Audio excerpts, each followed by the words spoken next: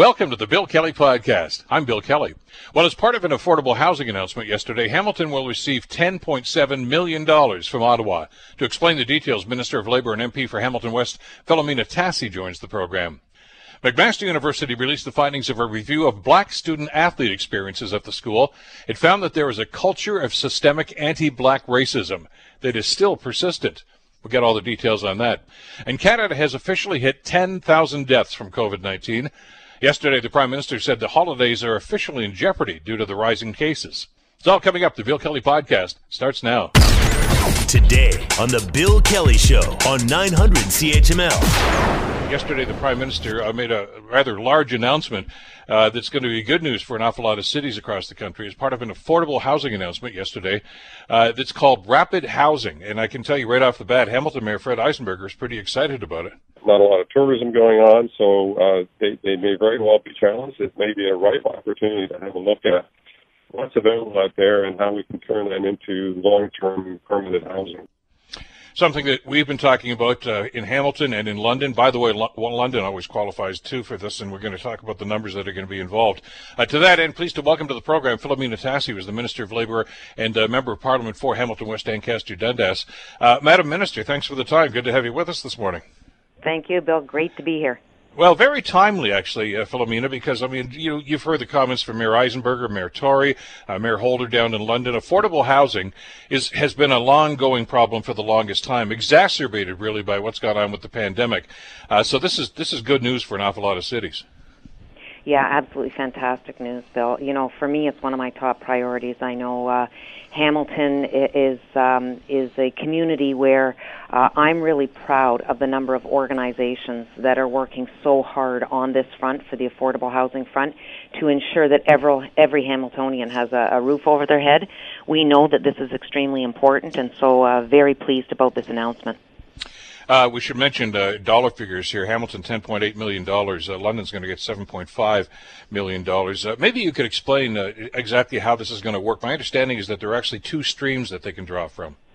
Yeah, absolutely. So the first stream that you've just mentioned, the figures for Hamilton and London, is called the city stream. So that money is guaranteed. The city just puts an application in and says, this is where we want to create this affordable housing. The second stream, and this is why it's really important, and I want to thank you for giving me the opportunity to speak to Hamiltonians about this. The second stream is called the project stream. And it's what I mentioned at the beginning here, is I know in Hamilton we have so many groups. In fact, Bob Bertina and I, MP Bob Bertina and I, had a symposium early in March, and we brought together a number of local organizations that fight so hard for affordable housing and to combat homelessness. And at that symposium, I believe, Bill, there were 17 local organizations, as well as the city and representatives from CMHC, all working in order to create safe, affordable housing for Hamiltonians. So this message goes out to them. The second stream is $500 million. It's a project-based stream targeted to most vulnerable populations. And the key here is this is a part of our overall national housing strategy, which is a $55 billion strategy. But the key here is that it's rapid. This housing is to be built in 1 year. And that may sound like a long time, but as you know, when it comes to building housing, that isn't a long time. So the three areas where the federal government is investing in order to make it rapid is modular housing, so that's housing that's built off-site and then brought in. So the purchase of land and the purchase of the modular housing units would be included in this. Conversion opportunities. You know, there are even commercial spaces now with the changing nature of work. Some commercial spaces are opening up, hotels, schools. If they can be converted into affordable housing units, that's exactly the type of project that would qualify. And then the third tranche is the rehabilitation. So those, housing units that are there but need a lot of TLC, need renovations, need work, those are the three tranches that can be applied for with respect to this second project stream. And I want to see as much of this money come to Hamilton as we possibly can. So it's a call to motivate, to energize all those organizations out there that have worked hard on this really important issue to get in their applications. All right, let me kind of deal with these in reverse order if I could. I want to start with the rehabilitation aspect of this, which I find fascinating, because just about every city does have some stock of quote-unquote affordable housing. Some of it, though, as you know, is uninhabitable because of it's been run down. It needs what could be a roof repair, could be any number of different things. Is this fund for them, for instance, for the city to be able to dip into to try to move those things back into the stream again so they can be used? Absolutely, and this is about being fiscally responsible, right? So if you have an existing building that you know, for example, would need a certain amount of dollars to get it up to speed, we want to ensure that we're putting people in comfortable homes where there's adequacy, where it's suitable, and that it's safe. And so that's exactly what that stream is for. It's to say, listen, this investment is X dollars. It's a worthy investment. We have the building there. We don't have to start from scratch. We can do it quicker. And so this stream is for exactly the type of situation that you've identified. So in a situation like that, then, I assume this is on a first-come, first-served basis, then? Well, okay, this is part of the rapid part. I'm glad you asked that. So applications are now open, and organizations can come forward. So for this second stream, provinces qualify, municipalities qualify. So do not-for-profit organizations, Indigenous-led organizations.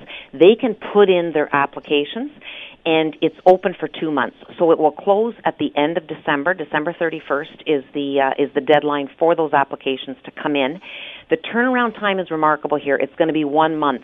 So the end of January, beginning of February, CMHC will make the determinations, and the determinations will be based both on need and the vulnerable populations that are being served. And you said it at the beginning, Bill, when you talked about COVID-19 has really demonstrated the importance of getting people housed. Vulnerable populations are suffering. So if we can, provide homes and houses as quickly as possible, as fiscally responsible as possible, then that's exactly the investment that our government is making here. So where do they have to be in that process to be able to qualify? In other words, if the first qualification here is need, just about every town and city in the country can probably qualify in one way, shape, or form. But do you want is this project ready? Do you want to get shovels in the ground ASAP? Yes, exactly. So these are projects that we know can be built within 1 year's time. And so any applications that come in would have to be able to make that criteria, which is why it's really important that we have the three available approaches, the modular approach, the conversion approach, the rehabilitation approach. But these are all projects that we know can be built within a year. So I know the time is tight, but again, I give a shout out to all those organizations that are working so hard on this front. We have so many in the community. I don't want to name them because I know I'm going to leave others out. But when MP Bettina and I had that symposium, just the spirit in that room, it makes you so proud to be a Hamiltonian. So many people advocating hard and strong because we know that we want every Hamiltonian to have a safe place called home. And that's exactly why this investment is so important. The government recognizes housing first is of extreme importance. It gives people the basis they need in order to get the start that will provide them with the opportunity to make the contributions to the community, to get a good start, to get jobs. But housing has to come first, and so that's why this investment is so very important. Let's go back then, as we're doing the reverse order here, to your first one, the major city stream, and we've talked about those funds that are allocated. Toronto, of course, at the top of the list, $203 million. Montreal, 56, and down the list it goes. As I say, Hamilton, $10.8 million, and the City of London, slightly less than that. $7.5 million in situations like that. Now, is this a lump sum that's going to be given to the city, or does this have to be project specific? Is it to a maximum, for instance, of $10 million? Or do they have to show the projects, or do they just get it and then make the allocation themselves? Well, let me say this. I have had a conversation with Fred Eisenberg. We're going to make sure we get that full 10.760585, which is the exact number that how has many been cents? Designated for Hamilton. But the process is that the Hamilton will put in a plan, and it will outline the various projects that it wants to put forward, and then those projects will be looked at by CMHC and then be approved. So it's not the more rigorous process. It's a process that really sort of lends credibility to municipalities knowing the projects that they need, and they then have the opportunity to put forward all the projects that they think best qualify and are most in need, again, for the most vulnerable populations. But having said that, the mayor is also aware that they can also, in that application, add projects that would then access the second stream. And this is about Hamilton getting as much money as we possibly can. So the city can put in for the first stream, the $10.76 million, but then in addition, it can also add other projects that they know are credible, that they really want to see come forward into the actual project stream. And then that project stream is also opened up to, as I've said, not-for-profits and other organizations, so that they can put their applications in as well. So you're looking at a situation, or at least you're leaving the possibility open for instance, for the city to partner with one of these other groups too, to do a joint project with some of these projects that they may have in mind. Yeah, and I think, Bill, that's extremely important. Look, we have in Hamilton strong advocacy in this regard. When I meet my fellow Hamiltonians that are leading these projects, I'm in awe, and I just have great gratitude and appreciation. It's the spirit of this community. We want to ensure everyone has housing, and we're going to work very hard to get there. So the city is very aware. When I talk about that symposium that Bob and I led back in March, it was exactly that. It was bringing organizations together. As I said, I believe there were 17 at that symposium. The city was there. CMHC was there. It was an opportunity for everyone to dialogue. And we brought in P.S. Adam Vaughan, who you know is the parliamentary secretary to the Minister of Families, where this funding is coming from, in order to provide an overview and some insights. But this collaborative approach is really important. And one of the funding streams in the National Housing Strategy is the co-investment stream. And that's one that really encourages these partnerships. So, for example, the announcement we made with Indwell on James Street. Indwell partnered with the James Street Baptist Church. The Baptist Church has a worship space at the bottom, and then Indwell put affordable housing for seniors, for those with disabilities. And so this sort of partnership approach is really, really important. And it was one of the reasons why we called this symposium together, because we wanted to bring the expertise, the passion, the dedication in this community. And I have to credit two organizations took the lead, the YWCA and Indwell, to take on an approach that's called Hamilton is Home. They want to build 3,000 spaces, affordable housing spaces. And so that collaborative spirit is really there, which feeds into a program like this. So this is why it's a great opportunity to be on your show, to be able to talk about this, to encourage and energize, and really take advantage of what we already have here in Hamilton. There was one line yesterday. I was watching the Prime Minister's announcement, and you already mentioned Minister Hassan was there too, the Minister of Families, Children and Social Development. And he said, and this is something that's totally amazing. I mean, considering the fact that, there's always a complaint about, well, the money doesn't get out the door fast enough. He said that the money will be there in the next few days. He didn't say weeks or months. This is, boy, would you say rapid housing? This is unprecedented for a government to get the money out the door to the cities, and not for the other projects you talked about, but from the major city stream. Is remarkable, really, because you know that they've already got a list prepared.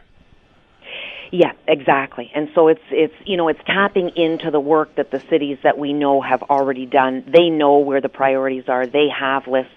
They're looking for this funding. And it's that rapid piece that's so important. We know now, as COVID is upon us, that, the importance of having people housed is more important than ever. And vulnerable populations in particular are being hard hit.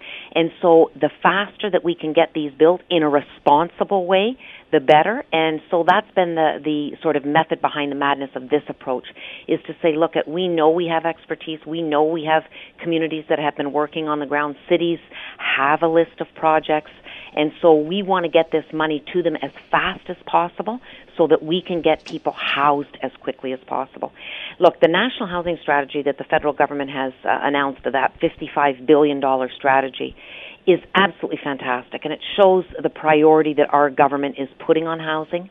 But this rapid piece is really, really important. And in fairness, a lot of people have said, Phil, you need to get money out quicker, you need to respond quicker, and this is what our government is doing in response to those pleas. In Hamilton, to date, there's been over $60 million invested since 2015 from the federal government in housing. There's also a lineup of those that I know that are in the CMHC queue. But what this does is really expedite a number of projects, and it's a response to the needs that we know are so real in communities. What if they don't spend all the money? You said there's a 1-year deadline here, and gives an example of Toronto, $203 million. What if they spend $150? Do they return the other $50 million? The idea is that the money would go back to a pool. I don't see that happening, Bill. I think everyone is going to be so anxious to get this money. I think people want more money. I, for Hamilton, want to see more money, which is why I'm so impressed and happy about this project stream. I think it's a fantastic stream. Again, something that Hamilton can leverage because we have so many organizations that are ready and are willing to go forward and to move quickly. In terms of the actual spending, there is also a sort of a compassionate grounds case that if in fact the money hasn't been spent, you have the project, the build just hasn't been completed by the time, or there has been some delays, there is a little bit of room there to work with CMHC, a project that just is off its feet, but facing some obstacles and delays. There is that provision, but the money that is earmarked will absolutely go towards this at the end of the day. It's not going to be put anywhere else. It's going to be put to this rapid housing. Minister of Labour, Philomena Tassi, and of course the Member of Parliament for Hamilton West Ancaster Dundas, giving us some of the details about this rapid housing project. Phil, thank you as always for this. Really appreciate the time, and we'll stay in touch as this rolls out over the next few days. Thanks so much, Bill. Pleasure's mine.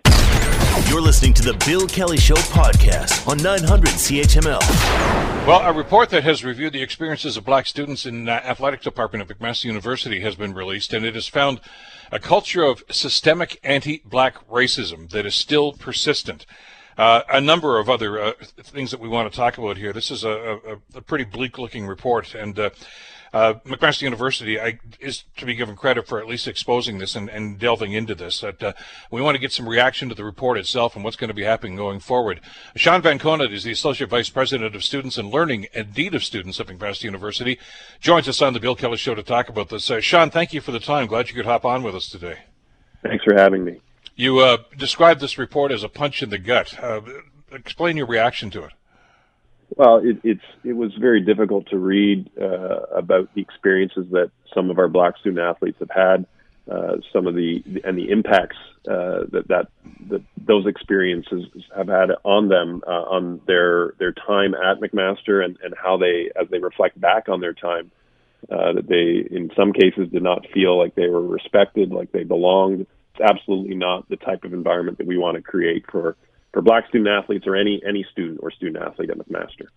We should just mention, by the way, background for those who may not be aware, part of the impetus for this actually came from some concerns and some comments made by John Williams, a former Hamilton Tiger Cat player, and Fabian Foote, who played at McMaster, of course, and played professional football with the Toronto Argonauts. And I guess the assumption, Sean, was this was not the first time that the administration had heard something like this. And you knew that this was going to be an ugly report because there had been other situations like this that have gone unreported, some of them, and others that some of the people who actually made the complaints felt that they didn't get the full shrift from the administration. So this was really turning a rock over and finding out just how ugly this was going to be. Yeah, when the items on social media you referred to came out in the summer, it was evident that we did need to dive right into it and find out and talk to anyone who wanted to talk to us. And by us, I mean we formed an independent task force and a lead reviewer from outside the university to understand what had been going on. And we went back as far as 2010. We took a 10-year snapshot to figure out what has gone on. What hasn't been reported, what's been attempted to be reported, but has not been addressed effectively. And so I think we did get the unvarnished truth out of the report, and so now we're up to us to figure out how we move forward quickly to remedy some of the things that have gone on and the issues that we have today. Sean, were you surprised by some of the findings included in this report? I think because of the revelations that came out in the summer, I was, I guess you could say I was shocked by some of the things, although, these are the types of things that as we learned more through the summer that we were going to read about these types of experiences. And I know some of our Black student athletes as well, and I had some conversations with them privately, and they told me about things they had heard or in some cases maybe experienced directly. So I knew I had a sense for what was coming. I think there's an impact when all those testimonials are put together in one report. I think there are 15 pages, and that's in the heart of that report that are the voices of our Black student athletes. So I think the impact of, you can read one incident, and every day we're reading something, in the media around an incident that happened in somewhere in society. But when you compile all those things together, that's where I think the largest impact is just the accumulation of all those stories. 23 current and 17 former student athletes spoke to the investigation. Another 27 current and 5 former staff were also interviewed. A sufficient amount, I guess, to get a pretty clear picture as to what's going on. Now, I have not read the report, but I have read some of the overview of it. And my first reaction to this, Sean, is it's astounding that this is what's going on in a 21st century university, a progressive university. This sounds like something that you might hear about in the 1950s or 60s, not in 2020. Yeah, I think, and I have to speak personally here my life was actually, my background was in sports. I was a student athlete at Waterloo in basketball. I played on the national team.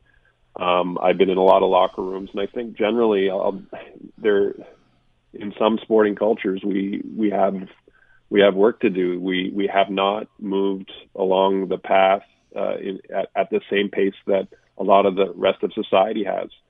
And so I think that's something that we have to reconcile and acknowledge, is that there's work to be done within a lot of the sporting communities to understand that there's sometimes backwards thinking and backwards behavior that goes on in locker rooms. And that's something we have to fix. I don't think McMaster is isolated or the only ones that are in this boat. I think if you did an investigation of this type in a lot of different organizations, unfortunately, you'd find similar things. Let me ask you, and maybe you can draw on your experience as a student athlete too back in the day. Because there was a great controversy some years ago about hazing at universities and some of the disgusting things that would go on there. And there was a movement by a number of universities, and McMaster was one of them, and many others, Western and London, to curtail that and to do something about this. Do you get the sense in hindsight that maybe student athletes got a pass on that simply because they were student athletes? Because it's obviously still happening. In terms of hazing, that they're getting... Well, in other words, picking on one particular group, and I'm looking at some of the stories here. A group called, a game they used to play called Jailbreak, where the white players dressed up as quote-unquote criminals with cornrow braids in their hair and threw racial slurs and derogatory comments at the black athletes. This is, like I say, this is not 1955, Alabama. This is Hamilton, Ontario in the 21st century. Mm-hmm. Mm-hmm. So, sorry, you're asking... Do student athletes get a pass? Do they get a bit of do they get some slack cut for them simply because they are student athletes? They're different? No, actually, I don't think so. So, when our mechanisms, when our processes work like they should, we actually have a code of conduct, for a code of rights and responsibilities for our students. We actually, within that, hold our student athletes to a higher standard. We're saying that when you're off campus, because you're a student athlete, you represent the university, and therefore the behavior that happens even off campus is something that we are going to pay attention to. And if things come to light around that behavior, we're going to address it. Whereas if you're a student who is not a student athlete, the university is not in a position to police every single behavior that happens, at home off campus. So, in fact, our philosophy is that we need to hold our student athletes to a higher standard. The N-word was used liberally, we're told, by some coaches. Let me ask you about that particular aspect of this. The reporting I've seen on this right now talks about incidents. They don't name names. Somebody in the administration must know some of those names, though. Is there going to be fallout from this? Are people going to be talked to? Are there going to be interviews about exactly what people said and what they did? And will there be disciplinary action there? Yeah, so the way it works, and this has come up in several conversations I've had, so it's a good question. This review was intended to be a macro look at the Black student athlete experience. What has happened? What have you felt? What has the impact been? Now, of course, those 15 pages of testimonials point to specific incidents. Our process, whether it's related to this issue or others, we have, as do all big organizations, a discrimination and harassment policy. The way that works is if so, let's take any one of those incidents in the report. If the student athlete who has told that story, made those allegations, wishes to, they can make a formal complaint through our discrimination and harassment policy, and we're obligated to look at that and assign an investigator to actually interview witnesses, interview respondents, complainants, develop a report with findings that says, well, the policy was there was a policy violation or not, and then appropriate outcomes are established, whether that be on the lighter end, some education, whether it be a harsher consequence regarding employment. Those are all on the table, but that's a separate process, separate from this review, and it's driven by having a complainant who wants to file a formal complaint. Well, and to your point, I mean, this, as you say, was a snapshot of over a 10-year period. I'm sure some people who may have been involved in this may not any longer be with the university, but I guess that's going to be up to the people that are being adversely affected by this as to how far they want to pursue this. But to that point, though, Sean, one of the other points that I know you're aware of here, members of the administration said they failed to show up for meetings for some of the concerns that were addressed, and they felt as if oftentimes the complaints that they did make were not being taken seriously. How do you shore that up? Yeah, so that came through in the report, that we need to ensure that we have not only mechanisms because we do have mechanisms to file complaints. There are a number of doors in the university that you can walk into to talk to people, but we need to ensure that those doors, they're trusted, that if someone walks in that door, they're going to, the complaint or the allegation is going to be dealt with effectively. And so one of the initiatives we're putting in place is to have things like a Black Student Services Advisor. So for Black student athletes, they can walk in that door and say, hey, I'm having this issue. Where should I go next? We're going to have, there's a job already posted for a senior advisor, equity, inclusion, and anti-racism, that would report directly to me and be involved in all the student affairs departments, including athletics and recreation. That's another senior level advocate for Black students and Black student athletes. So if there is an issue, that's another person who can advise them and help walk them through a complaint process if that's appropriate. And we have a job to do to ensure that if a complaint comes to a coach in the future, so the thing that kind of brought this all to the surface in the summer was that these Black student athletes have reported that they went to coaches, but nothing happened. And so we need to ensure that every single one of our coaches is aware of what to do when they receive a complaint. And if we have all these any door that a student walks into with a concern or a complaint, we need to ensure that those people know how to handle it appropriately. Yeah, because I know that at least one of the stories that I read there was a player who wanted to complain, but thought, boy, if I complain about the coach, I'm not going to get played, and I want to play. You're looking at possibilities of maybe moving on after that too. So it's a real conundrum for many of them. What about the makeup of the department itself? I know that was addressed in the report as well, Sean. 30 people, I guess, in the athletics department of McMaster University. Only 4 are Black, and there are no Black women. How do you address the diversity or lack thereof within that department? Yeah, that's a very good question, and it's not to deflect any of our responsibility to take care of our business. There was a report that CBC put out around nationwide. It's an issue in athletics around representation, and that was identified in the report. And so we've got a couple things at least that we need to do. One is on every hiring committee, we have to make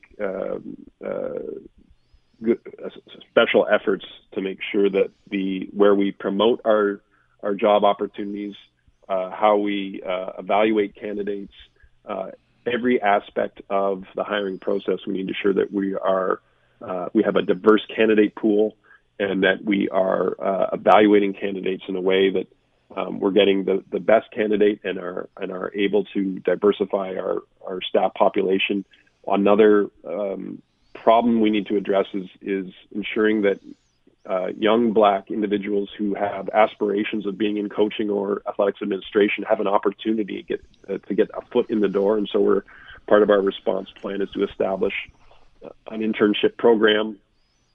We still have to work out the details, but right now we're setting aside 3 full-time 1-year positions for young Black individuals, either on the administrative or coaching side, that they would spend a year with the athletics department, get their foot in the door, get some experience under their belt, and whether they continue on with McMaster or whether they find opportunities elsewhere.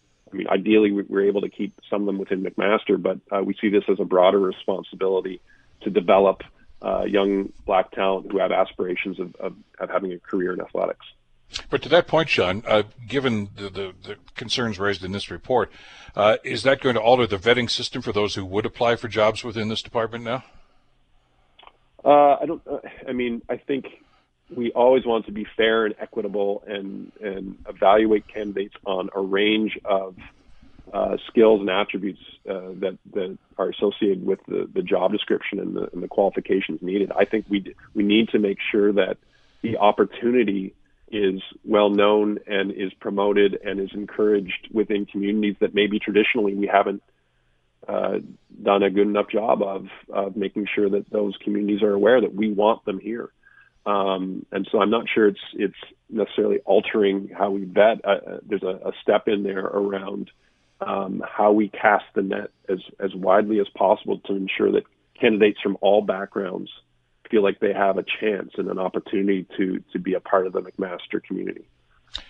What about diversity within the athletic community itself? And I'm talking about the players that are recruited, to student athletes that are recruited. There was some suggestion by at least one of the individuals here that maybe they don't do as good a job as they could to try to attract that diverse student athlete. Yeah, that's as is the case with a lot of this situation. There's complexity to it, but there's also, we want to put some concrete actions in place to try to rectify it. So one simple thing is we're establishing 10 new athletic financial aid awards. That's $4,500 each, starting next fall, and then adding 10 for 4 years. So we're going to have 40 new AFAs, called athletic financial awards, specifically for Black student athletes. So that financial incentive will be one component. I think as well, and this is the trickier thing to get at, some sports, you look around, some sports have predominantly one race versus another. And so the sports that might be predominantly white, we have to make special efforts to figure out how we develop a talent pipeline there. And in some cases, for a coach who has limited recruiting time and limited recruiting budget, if traditionally they have recruited, if their pipelines for talent have been to a program X that for whatever reason is a predominantly white program, but that's where they get the most bang for their time in terms of getting athletes, there has to be a special effort made to say, no, well, I've got to make a special effort to go to these other programs where there's a bit more of a diversity of a student athlete, and offer that opportunity to them to try to get them to come to McMaster and show them that there's a place for them here. That takes more time, it takes more energy, it takes more effort, and it may take years for that to bear any fruit. But if you don't try to do something new, you're going to get the same result you always have. And in some of our programs, for different reasons, we don't have a diversity of student athlete in those programs. Well, you're absolutely right. This isn't going to turn around overnight, and it's, I suppose, rather interesting that given the release of this report here, since just about everything in the way of athletics has hit the pause button now because of the pandemic, it gives you an opportunity, I guess, for a self-evaluation. Congratulations on the report and for actually having, as the administration, to have the courage to go forward and do this. I know that others tend to sweep this stuff under the carpet and just pretend that it's going to go away someday, and it doesn't. You've addressed it head on, and there's some pretty interesting recommendations in this report too, Sean, and we're going to follow this as it goes along over the next little while as you guys address some of these. Thanks so much for taking the time today. We really appreciate it. Thanks for having me. Take care. Sean Van Conant, who is the Associate Vice President of Students and Learning and Dean of Students at McMaster University.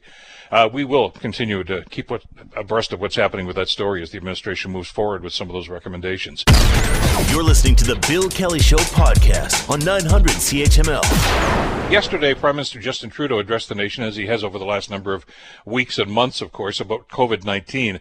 And painted a rather bleak picture. We know that we're heading into the second wave. You know it's worse in Ontario and Quebec than it is in just about every other part of the country. And we know that this is a rather depressing time, and the Prime Minister addressed that yesterday. We could have a simple, unified message. Everybody stay home, but nobody wants that. So we have a more targeted approach that provinces are designing, that the federal government is there to support the provinces on. And yes, it's more complicated, but it's also far less difficult and painful for all of us as a country. It has been, and it's getting awfully frustrating. And I know there's a bit of cabin fever that's going on. There's a bit of trepidation about the virus itself, and a lot of trepidation about how long this is going to go on. Joining us to talk about all of this is Ketra Schmidt, who is an associate professor in the Center for Engineering and Society at Concordia University. Professor, thank you so much for the time. Glad you could join us on the program today. Oh, it's always a pleasure. We are social beings. I mean, we like to interact. We like to talk with each other. We like to have a drink together. We like to go to the beach together, whatever it is. We're not made to be this way, where we're separate from each other. And I guess when this whole thing started back in March, Professor, a lot of us thought, well, it's only going to be for a couple of weeks. I'm sure we can tolerate this. It's been a lot longer than that. And you can see that we're getting a little frayed at the edges, can't you? Oh, definitely. I think for every single person, easier to have a short temper and flare up easier when it's been going on for so long and the end is not really in sight. Do you know what this reminded me of, too, as I've watched some of the stories over the last little while? Is I don't think they do it anymore, but I guess back in the 50s and 60s, it's a scientific experiment. They used to lock 4 or 5 people up in a pod for a period of sometimes weeks, just to see how they would interact and what. I guess it was at that time they were saying, okay, for space travel, you're going to get stuck in a spaceship for a long period of time, or they're going to get. And it didn't always end well, and it's not ending well the way things are going here. Now, I don't want to drive that. It's not an apples to apples comparison because we're not stuck in a pod. I mean, we do have amenities, but we are stuck for a lot of us at home, or even if we're not at home, it's very limited as to what we can go, who we can see, and it does have an impact on our psyche, doesn't it? Oh, absolutely. One thing that I'm grateful for is that the national parks and green spaces are still open here. Because of the first part of the lockdown, they weren't. So I think to some degree there are kind of more targeted and reasonable restrictions in place that let us congregate outdoors. Halloween is still on here in Montreal. Like, they've decided that trick-or-treating is still safe. A lot of us are putting in candy shoots. So there are ways that we can still congregate outdoors, but as you said, winter is coming. And we're good at winter, but it's certainly harder to stay out all day in the winter than it is in the fall or summer. So, yeah, it's getting harder. But even in that regard, you're right. I mean, we don't do the same things outside that we do unless you're a skier or something like that. That's fine. But a lot of our socialization in the wintertime is in the workplace. With those, that's our other family, right? And we're not with them for the most part these days, too. So, when you start talking about a bleak outlook for the next 4 or 5 months, that's got to be part of it. I mean, I've been working at home since the middle of March, and I'm developing a much closer relationship with my dogs. But there's a whole lot of other people that I haven't seen for a long, long time. And as human beings, you miss that contact. Absolutely, and I also think when there is stress or kinds of things that you could sort of have a natural conversation in person with someone, you can't right now. You have to already be kind of close to reach out and text someone and say, can you believe this is happening? it's a kind of a dangerous thing to do, and it's not if you're all together. So there's kind of workplace cohesion, the water cooler stuff that they talk about that you lose when you work from home. Now that everyone's from home, it's really much harder. What is it about the human nature that we start to say, to hell with it? When the first lockdown happened, and it was just around the time that I started working from home, I guess, around the middle of March, there was an awful lot of compliance. I mean, people thought, this is serious stuff. I'm going to wash my hands 15 times a day. I'm going to social distance if I have to go out anywhere. I'm going to make sure that I'm at least 9 feet away from somebody. I'm going to. Well, we didn't all wear masks out in those days, but that was partially because we didn't have enough of them. But we played by the rules, and it seemed to work by and large. I mean, we did better than a lot of other countries did. But I'm getting a sense now, Professor, and not a lot of people are saying, I've just had enough. I know it's not the right thing to do, but damn it anyway, I'm going to have 25 people over to the house today, or or whatever. I mean, just thinking I can't do this anymore. Yeah, I get that sense as well, that there is sort of a real fatigue with compliance. And the other part that I think is happening is that some of us have a different level of amenities at home, right? Mm-hmm.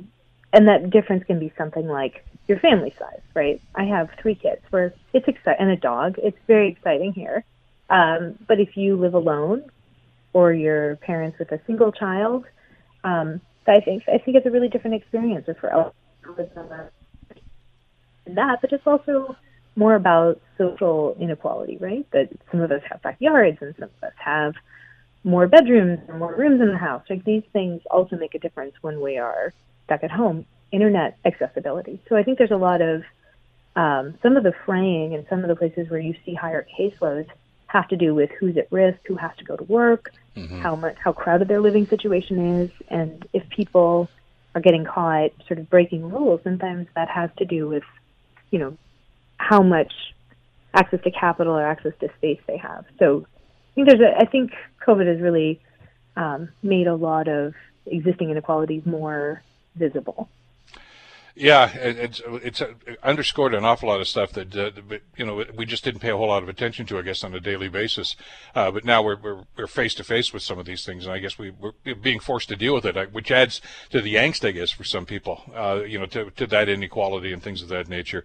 How do you battle something like that? I mean, it's the wrong thing to do. You know that you've got to continue with the COVID protocols that are going on to force yourself to do this. And at the same time, understand that this is going to be a while. I mean, part of the Prime Minister's message yesterday was that, look, their help is on the way. There probably is going to be a vaccine, but it's not going to be till spring. So we're going to have to get through this winter. And we haven't gone through a winter with this. Really, the worst of our first wave, of course, was really March into April, which is the end of winter, the beginning of spring. So I guess a part of this here, I guess, is fear of the unknown. We don't know how bad it's going to get. Well, and to me, I'm less worried about noncompliance and more about mental health, the kind of stresses that happen to people when they are working at home. And, I mean, it's sort of funny when you talked about the work family. The people who are in some sense most at risk are the essential workers, people mm-hmm. who are having to go to work with the public every day. So that's another kind of stress. So certainly we're blessed when we're able to work at home. But it's sort of an interesting trade-off in who kind of gets that social interaction. If it's a wanted social interaction, we're sort of all missing the kinds of social interactions that were fun. And, I mean, I think Trudeau really summed it up pretty well with that one sentence. Yeah, it does suck. I mean, there's no two ways about it. And, as you mentioned, Halloween is this Saturday, and some jurisdictions are, well, the Premier's already said in some of the hot zones in Ontario and Toronto and Ottawa, he'd rather they didn't do it. They're going to do it anyway, at least to a certain degree. But it's frustrating. And a lot of us sacrificed at Thanksgiving. We didn't have the large family gatherings we ordinarily would have had. And I remember the address he gave that day, just before Thanksgiving. Remember that when Professor, he said, we've lost Thanksgiving. We still got a shot at Christmas. Now we're looking at Christmas and saying, I don't know if we do. Because of the way the numbers are going right now. And that only adds to the angst. I mean, Christmas is Christmas, and we're going to want to have some semblance of ordinary activity, I guess, over the Christmas holidays.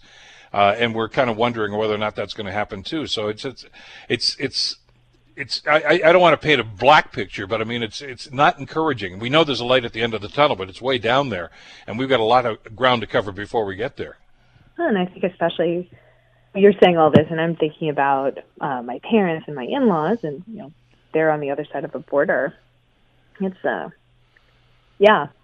I mean, there's a light at the end of the tunnel, but older people are going to be that much older, and this is a lot of critical time that's missed. So this is, it's really hard. That's an interesting point. I had an athlete that I know was saying that very same thing. Obviously, a lot of the sports have been shut down or curtailed to a certain extent. And he says, even when we go back, he said, we're all a year older. And it's almost as if, we just fast forward. We just lost a year of our lives because we're not doing what we ordinarily do. And that's kind of surreal too, isn't it? Yeah, I mean, it's really tough, right? You think about all these sort of critical, right. What you do and what I do, we get to sort of work at home, and we also get to work more or less forever, right? But we're not relying on our bodies to be able to do it. So it is really difficult for athletes, and even for kids and kids' activities. There are kind of critical moments where you can get a kid into something, right? And it's kind of really important to have them have a passion, and we're missing all those things right now. So what do we do? How do we try to mitigate the impact that it's having on us? And you brought up earlier the fact, especially during the nicer weather, the fact that a lot of the green spaces were opened up. Getting out of the house when you possibly can and exercising. We've known that for years now, haven't we, Professor? That physical exercise really is a great asset toward mental health. Right. So my hope is that things stay open. Right. So things like cross-country skiing. Downhill skiing is a little tougher because you're often going inside, but you can actually not go inside, right? So yeah. But like cross-country skiing, there's no reason not to have that, right? You're really pretty far from people. Downhill skiing too, right? So there's definitely things you can do where you're in nature, you're outdoors, you don't have to be very close to people. I'm really hoping that we get to keep those things. I also feel like more internet access for everyone, right? There's a huge inequality in people's internet and cost of internet, access to internet. So I think, and even having devices, right? So here we have all in-person schooling, but there are a lot of after-school activities that are still available online, and not everyone has access to them.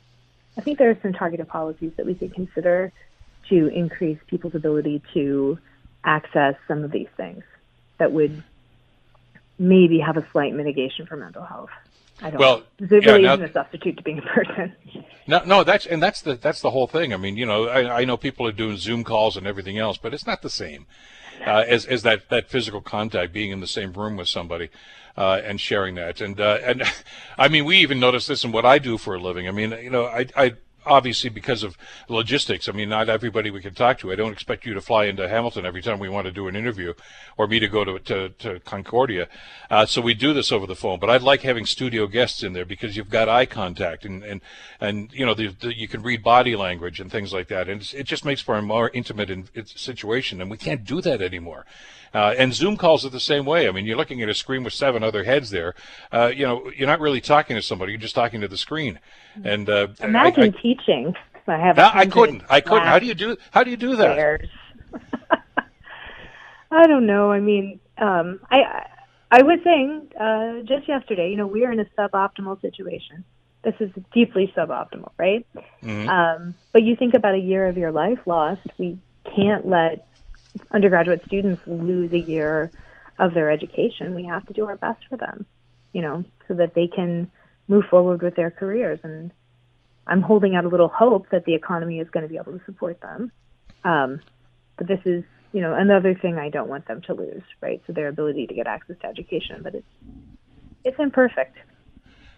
But to your point, I mean, Premier Legault and Premier Ford here in Ontario, both pretty much on the same page as far as that's concerned, is the last thing they want to do here is a shutdown. I mean, that's the worst case scenario.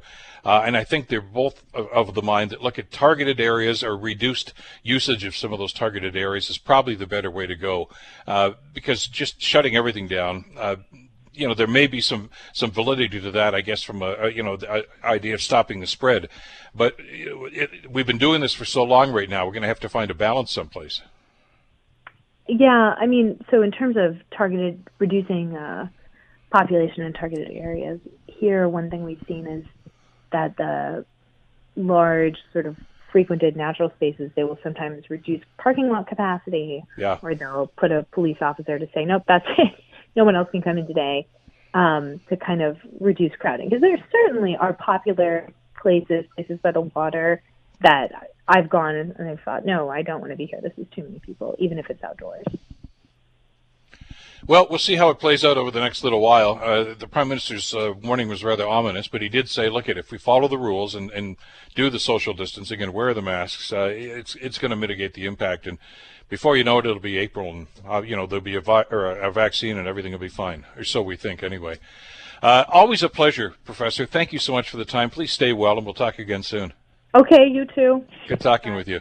That's Professor Kepter Schmidt, of course, from Concordia University. The Bill Kelly Show, weekdays from 9 to noon on 900 CHML. The Bill Kelly Podcast is available on Apple Podcast, Google Podcast, or wherever you get your podcasts from. You can also listen to The Bill Kelly Show weekdays from 9 till noon on 900 CHML. I'm Bill Kelly. Thanks again for listening. And don't forget to subscribe to the podcast. It's free, so you never miss an episode. And make sure that you rate and review.